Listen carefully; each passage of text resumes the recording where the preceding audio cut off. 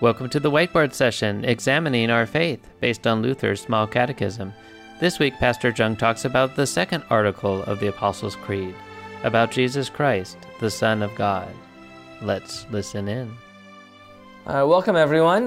Thank you for visiting our site again. This is Pastor Jung from Faith Moore Park. We're continuing on with the Apostles' Creed as we journeyed through the second article. Now, to give you a review, the first article, as we heard the previous week, was about the Father and the creation and all that He gives, whether it was our being, our daily bread, our protection against all evil, and even the motive of why He does this, not out of any merit or worthiness in me, but all by the divine fatherly goodness that our Father gives and wants to provide for us through His means. And that's the Father we have, but it doesn't end there. He sends His Son, Jesus, and today we're going to talk about who Jesus is and what He has done and why He has done it. And basically, Jesus is the crux of our foundation of why we are Christian. So as we continue here with the redemption, that is the title of the second article. Redemption. So as we see the theme of redemption in the second article, why don't we read straight out of the Catechism, the second article of the Creed, also along with its explanation. So it reads, I believe in Jesus Christ, His only Son, our Lord, who was conceived by the Holy Spirit, born of the Virgin Mary, suffered under Pontius Pilate, was crucified, died, and was buried. He descended into hell. The third day He rose again from the dead. He ascended into heaven and sits at the right hand of God the Father Almighty. From thence He will come to judge the living and the dead. Now, what does this mean?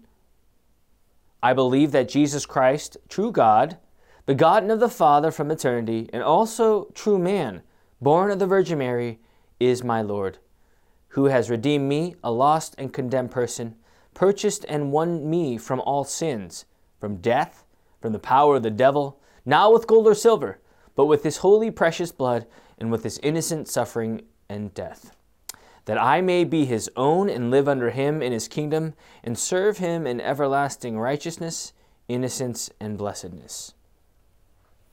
All right, so today, as we read the second article there, we must ask the question, who is Jesus? Well, as it says in the Catechism, that I believe that Jesus Christ, true God, begotten of the Father from eternity, is also true man, born of the Virgin Mary, and this is my Lord. This is who Jesus is. He is true God, and He is true man, that He died on the cross, that He went to the cross for our sins, where there He took upon our sin and shed His body and blood, paying the penalty for our sins, paying that punishment that we should have deserved, but yet Jesus took upon our wrath and went to the cross and died for them. Not only did He die on the cross, but He descended into hell to proclaim victory over death and all the forces of darkness, as it reads in 1 Peter 3, 18 and 19. But also He rose from the grave, all this to deliver us, to make that stamp of approval, that our sins are forgiven, and that He is indeed the acceptable sacrifice to all the world, where there in that empty tomb proves to us that we are reconciled with God. It's through His resurrection that we believe in a Christ who is alive, who is risen from the dead. For as St. Paul had said in 1 Corinthians 15, verse 17, if Christ has not been raised, your faith is futile. That is, your faith is useless, and you are still in your sins. So if Christ has not been raised, the faith in Christ Jesus would be useless. It would be nothing. It would be a joke. And thus we would still be in our sins. So the empty tomb, the resurrection of our Lord, is the core of what we believe. As He says in John 14, Jesus says, because I live, you also will live. And that is who our Jesus is. Now, who is Jesus? What does his name mean? Jesus, Matthew 1:21, you will name him Jesus, for he will save people from their sins. It's the angel telling Mary who this Jesus will be, as this Virgin Mary was to bear this child to be the Savior of the world. That Jesus is his name, he will save people from their sins, but also Christ, Jesus Christ. Christ, Christos, is as it's translated, as the anointed one. The one who was set apart, made holy, to be the chosen one, the Savior of the world, to die for our sins. Right? This holy God-man was the anointed one, the chosen one set apart to do the very work we cannot do, and that is to be the Savior of the world, to stand in our place, to be our substitute for our sin. Okay, so as we continue today, we look through the explanation here, and I don't know if you can see it on the lettering. I don't know if Jeff is going to put it up or not, but if he does, cool. If not, that's cool too. But when we say, I believe in Jesus Christ, his only Son, our Lord, who was conceived by the Holy Spirit, born of the Virgin Mary, suffered under Pontius Pilate, I think today we're going to really examine what this all means in a sense of these questions. What has he done? Why did he do it? And what does this all mean? So what has he done? When we say I believe in Jesus Christ, we must ask, why do I believe in Jesus? What has he done? And as it says in our explanation, it reads, who has redeemed me, a lost and condemned person? So think about that. I believe that Jesus is true God, true man, born of the Virgin Mary. He is my Lord, who has redeemed me, a lost and condemned person. Redemption. What does redemption mean? Now, many people will say, to redeem.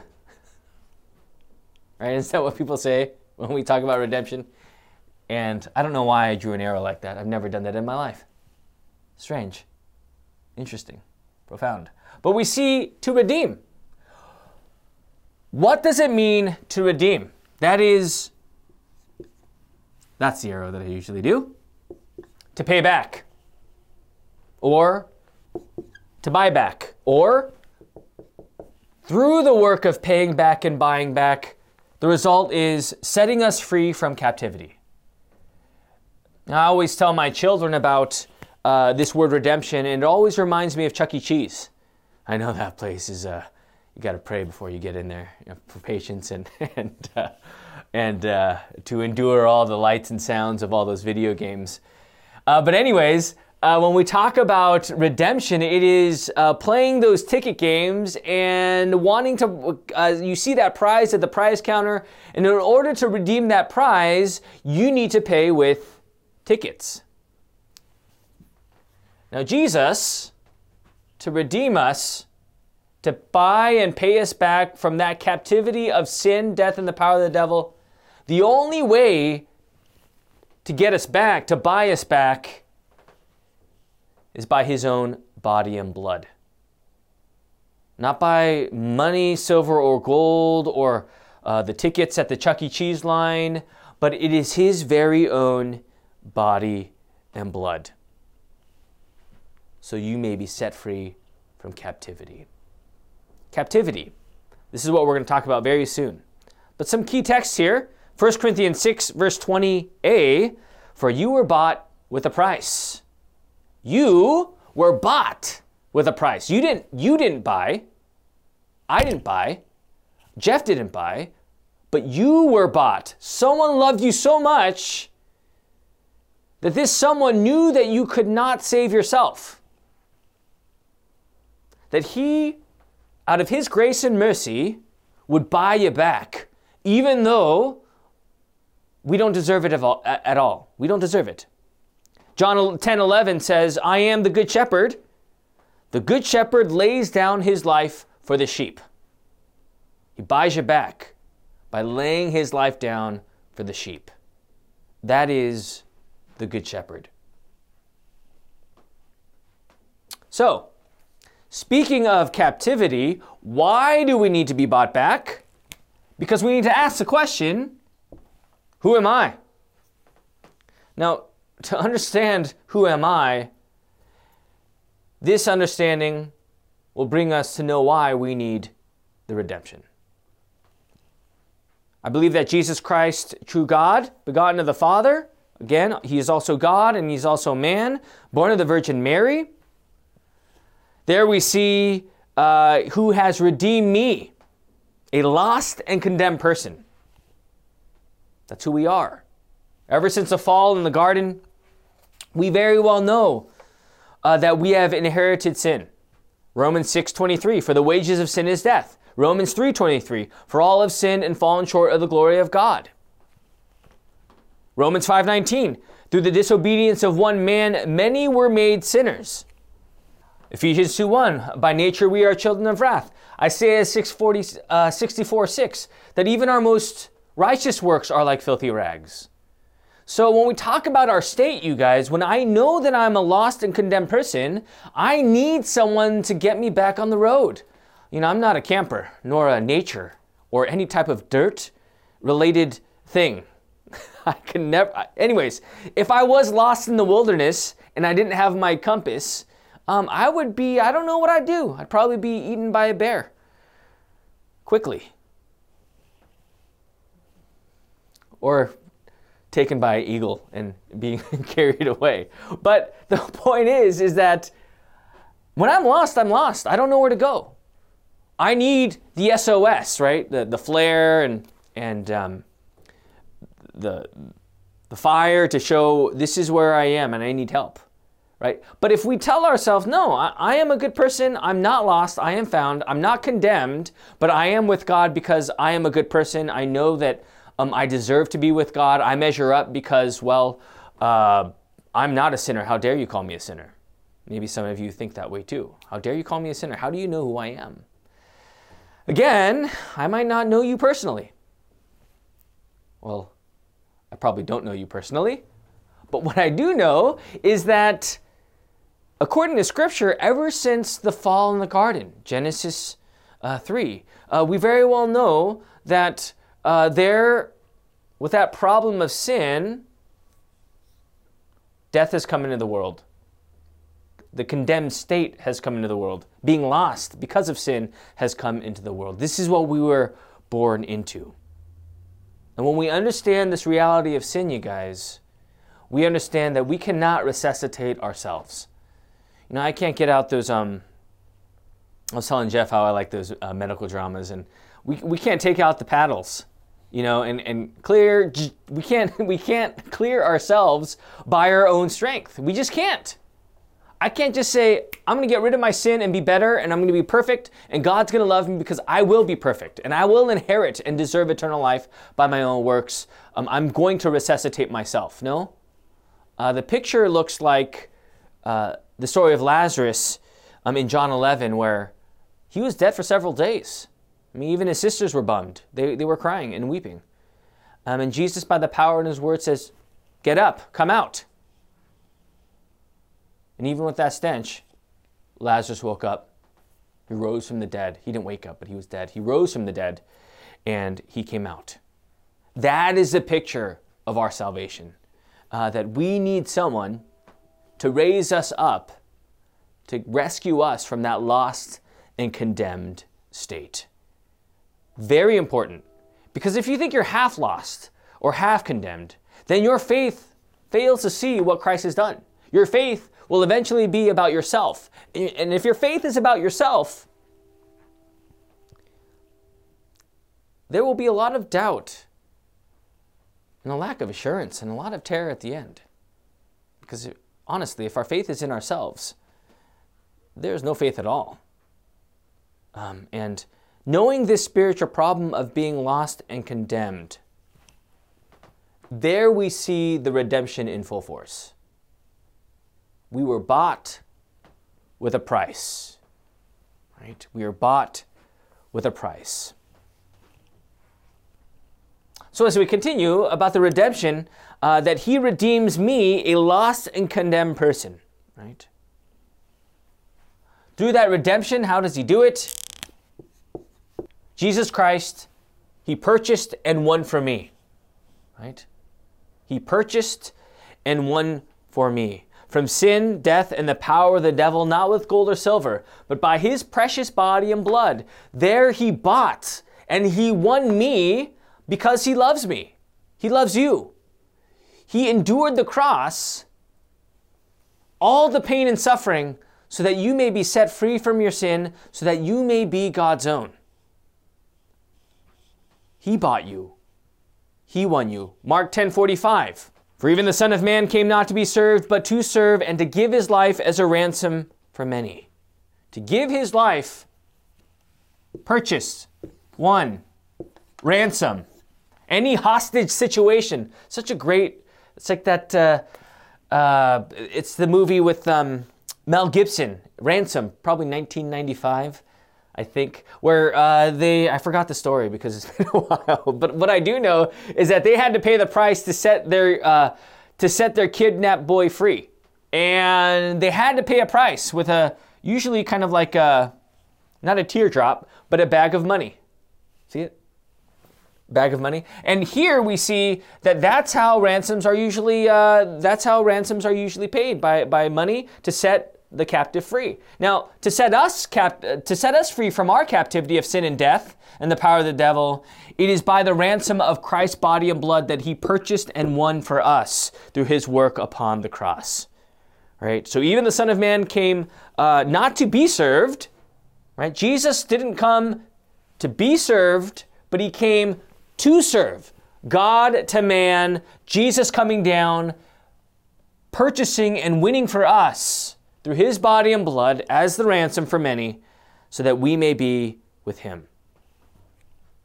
And the result, as we see it, is that we are purchased for our sins, so that these sins may be washed away. Purchased and won, redemption.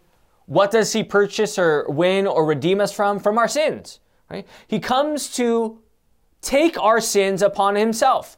2 Corinthians 5:21, he made him to be sin, who knew no sin. Right? Christ came to the world to be sin for us. Christ didn't know sin because he is God, perfect, innocent, and holy. But by his grace, he came to be sin, who knew no sin, so that in him, in Jesus Christ, we might become the righteousness of God. Through his work upon the cross, there we are made righteous, because our sins were charged to Christ. And through his work upon the cross, the result is our own righteousness. That we are made right with God, justified before God, all by the body and blood of Jesus, who took our sin upon himself. Galatians 3:13, Christ redeemed us from the curse of the law by becoming a curse for us. Curse. That's the result of our sin. Jesus took upon that curse, all upon himself, so that we may be freed from that captivity. Jesus redeems us from our sins. All right, so as he redeems us by paying us back, by paying for us, by buying us back, by purchasing and winning for us by his body and blood upon the cross, not only is it for our sins, but for our death. Right? Again, as I said earlier, we cannot make ourselves alive. Death is a reality, my friends. We're all going to die one day. That is something that, as Christians, though it is a sad, grieving moment, it is not without hope. It is of that joyous expectation that through the promise of Christ and what he has done for us, well, that death has lost its sting. 1 Peter 1:3, according to his great mercy, he has caused us to be born again to a living hope. What is this living hope? Through the resurrection of Jesus Christ from the dead. Because of the death of Christ, there in his resurrection, as he broke the grave on the third day after his death on Good Friday, we very well know that that empty tomb shows us that no longer is death our eternal anchor.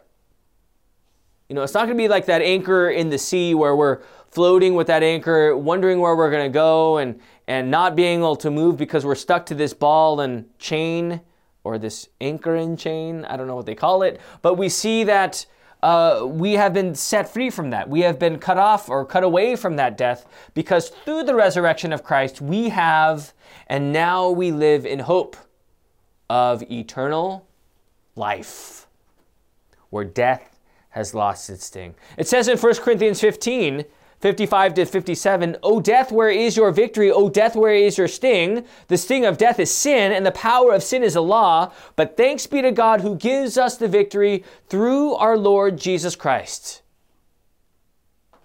Another great funeral text that we so often use, because how true it is.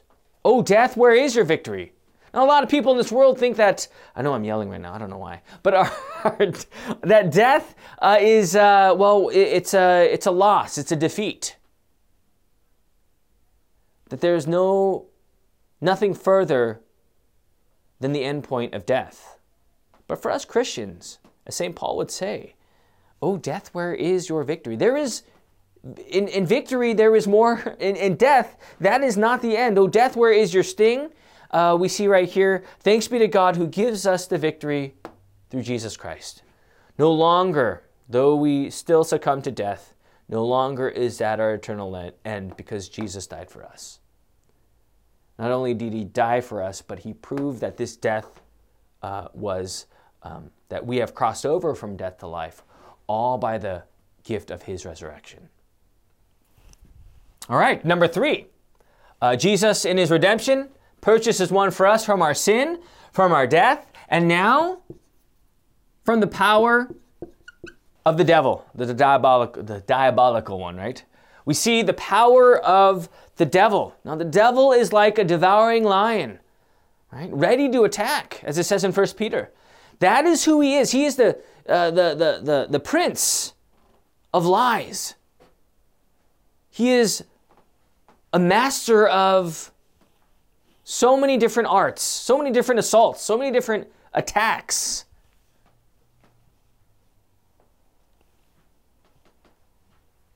And sometimes even in life, as you face things, especially the reality of our flesh and the spiritual forces of darkness, how the devil can really put us around his finger.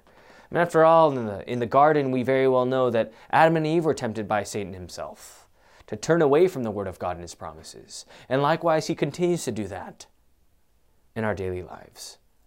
But why did Jesus come to redeem us? To destroy the devil's work. 1 John 3:8. The reason the Son of God appeared was to destroy the works of the devil. The reason the Son of God appeared was to destroy the works of the devil. Genesis 3 reads to the point of, yes, he will crush your head and you will bruise his heel. Yeah, Jesus indeed would definitely die for the sins of the world, but that would not completely destroy him because Jesus is God. He overcame that death by rising to the newness of life in that resurrection. But also in that work, we see the devil being crushed, his head being crushed, the power of the devil destroyed. Yes, indeed. When we speak of Jesus and what he has done from sin, death, and the power of the devil, we very well know that he accomplished this, not with gold or silver, as it reads in the Catechism, but with his holy, precious blood and with his innocent suffering and death. Right? Not with gold or silver. He did not take out his debit card and says, look, how much do I have to pay for the sins of the world? That is not how it works. We cannot pay for our sins, right? Whether it's with monetary currency or moral currency, right? Or self-righteousness or legalism, we cannot. We can never measure up to God. And that's the thing. It's very important to know that we understand this clearly, because a lot of people will think that it's a 50-50 transaction. Like, I do my 50%, Jesus did his 50% upon the cross, and that's how we meet, and that's how I know I'm in heaven. No, it's 100% Jesus. All of his work as he purchased and won for us, not by gold or silver, but with his holy, precious blood. Not any blood, right? with his holy, precious blood. Isaiah 53, 4 and 5. He was wounded for our transgressions. He was crushed for our iniquities. Upon him was the scorn or the chastisement that brought us peace. And with his stripes we were healed. Because Jesus is holy. Because Jesus is innocent. This all points to his sinless perfection. That as a lamb without blemish, as St. John the Baptist said, "Behold, the Lamb of God who takes away the sin of the world." This lamb without blemish needed to be without blemish to be this perfect sacrifice for our sins. Jesus was faithful till the end. He was obedient to the Father's will. He never felt a sin, though he was tempted by the devil in the desert, in the wilderness. After his baptism, he overcame the devil by the very word of God. He was obedient to the Father's will without any sin, and therefore, as the God-man Jesus Christ, he was the perfect sacrifice for you. He was the perfect punishment for your sins. And this, my friends, is why we have great faith in who Jesus is and what he has done for us. Because in him and only him, there we have the forgiveness of sins, life eternal, and salvation. He is the source of all of this blessing from sin, death, and the power of the devil. How does he do it? By his holy, precious blood, his innocent suffering and death, because he is sinless and perfect, because he is a God and faithful to his will. There he shows us that he is the perfect sacrifice for our sins. No one else. I can't die for you. Jeff can't die for you. No one really can die for you, especially when it comes to eternal life, forgiveness, and salvation. Only Christ. Now, as we continue on, we must ask the question, why? Why does Jesus go through all this pain for you? Why would Jesus be incarnated? That is, that he is made in the flesh, that he was born in this flesh. Why would God come down in the form of a man to muddy himself with us, this humanity, this lost and separated from God humanity? Why would God do such a thing? Now, similar to what we learned in the first article of the Creed about why would God provide for us? Is it because we brought merits to the table and therefore he provides for only those who are meritoriously acceptable? Does that make sense? I don't know. I think you know what I mean. Or does the Father just do it out of simply his divine goodness without any favor or merit within ourselves? And we see in the first article of the Creed, that's precisely so. God provides for everyone, not just for those that are good. And he says, I will shower you with gifts if you are good, or if you don't do good, then you'll have that lightning bolt on you and you wonder, what did I do in my past life to deserve this kind of misfortune? That's not how it works, right? We know that God provides for all people. And likewise, when we talk about the salvation gift of Jesus Christ, we must ask why. Why is Jesus faithful to the end? Why does he need to be faithful to the end? And as it says in our catechism, it reads in the last paragraph, so that I may be his own. This is the motive of the Lamb of God who takes away the sin of the world, so that you may be with God. Now, this is the love of God in Christ Jesus. This is how much he loves you, my friends. That though we don't deserve, because of our sin, when you look in the mirror of the law, you very well know that you have fallen short of the glory of God. Me too. I very well know that as well. But when we dwell upon the gospel, the good news of Jesus Christ, that Jesus came to die for sinners, why did he do it? So that you or I, all of us, may be his own. This is words of reconciliation. Buying back into redemption to bring us back one with God. I may be his own. This is the motive of Christ. Not any motive or a selfish motive of his own, but his motive was you, to take you home, to make you one with God in Christ as his children, reconciling you through the dying on the cross for your sins. Now you are confident and assured that you are with God. This is the work of Christ. This is why he came to the world, for you. And therefore we have great assurance and great comfort knowing that now, as I read in the Catechism, we live under him in his kingdom. Those that believe in Jesus Christ live in his kingdom, which has no end, right? His kingdom. And as we live in his kingdom, as it says in the Catechism, we serve him in everlasting righteousness, innocence, and blessedness. Through the body and blood of Jesus, we very well know that we are made right with God. We are innocent and deemed blameless in front of God. We are blessed because we are covered by the blood of the Lamb. And in this Christ, in Christ, we serve honoring, loving God and our neighbor through the reconciliation that Jesus gives, through us being his own, and the great comfort and rejoicement that we have, all by the work of Christ in his body and blood, who is the redemption, who has saved us from sin, death, and the power of the devil, and who, in the end of the day, has brought us into his flock. So friends, today as we conclude, remember this. What did Jesus come to do, and why did he come to do it? We are lost and condemned, but Jesus has brought us back to life. You were bought with a price, and there Jesus is to do this very task, to stand in your place, to be your almighty substitute, to be whipped to the point of not even having a semblance of who he was upon the cross. That's the great punishment that he faced, all for you, so that you may be his own through the reconciliatory work of the cross, forgiveness of sins, life, and salvation. And now this is who you are, not by your work, but by the work of Christ.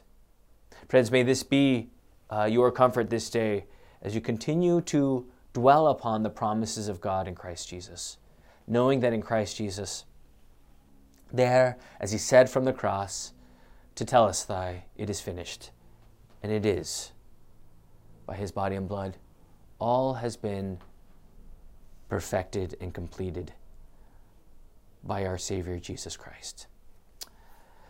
Let us pray. And dear Heavenly Father, we are blessed for this day, knowing that you have given us this day in Christ Jesus, that you continue to give us the comfort, knowing that in your promises, through the work upon the cross and the empty tomb, there we have our victory. May this always be our comfort in the midst of the chaos we might face. May we see the suffering of Christ in the midst of our own suffering, knowing that through all things, O Lord, you have made us your own by your grace. Bless us as we dig through your word and grant us your safety through all things. We thank you for this day, O Lord. We pray all this in Jesus' name we pray. Amen. Amen. May you all have a good week.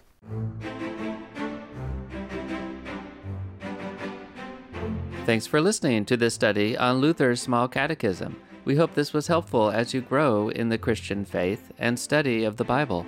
For more information about Faith Lutheran Church, visit us on the web at faithmoorpark.com.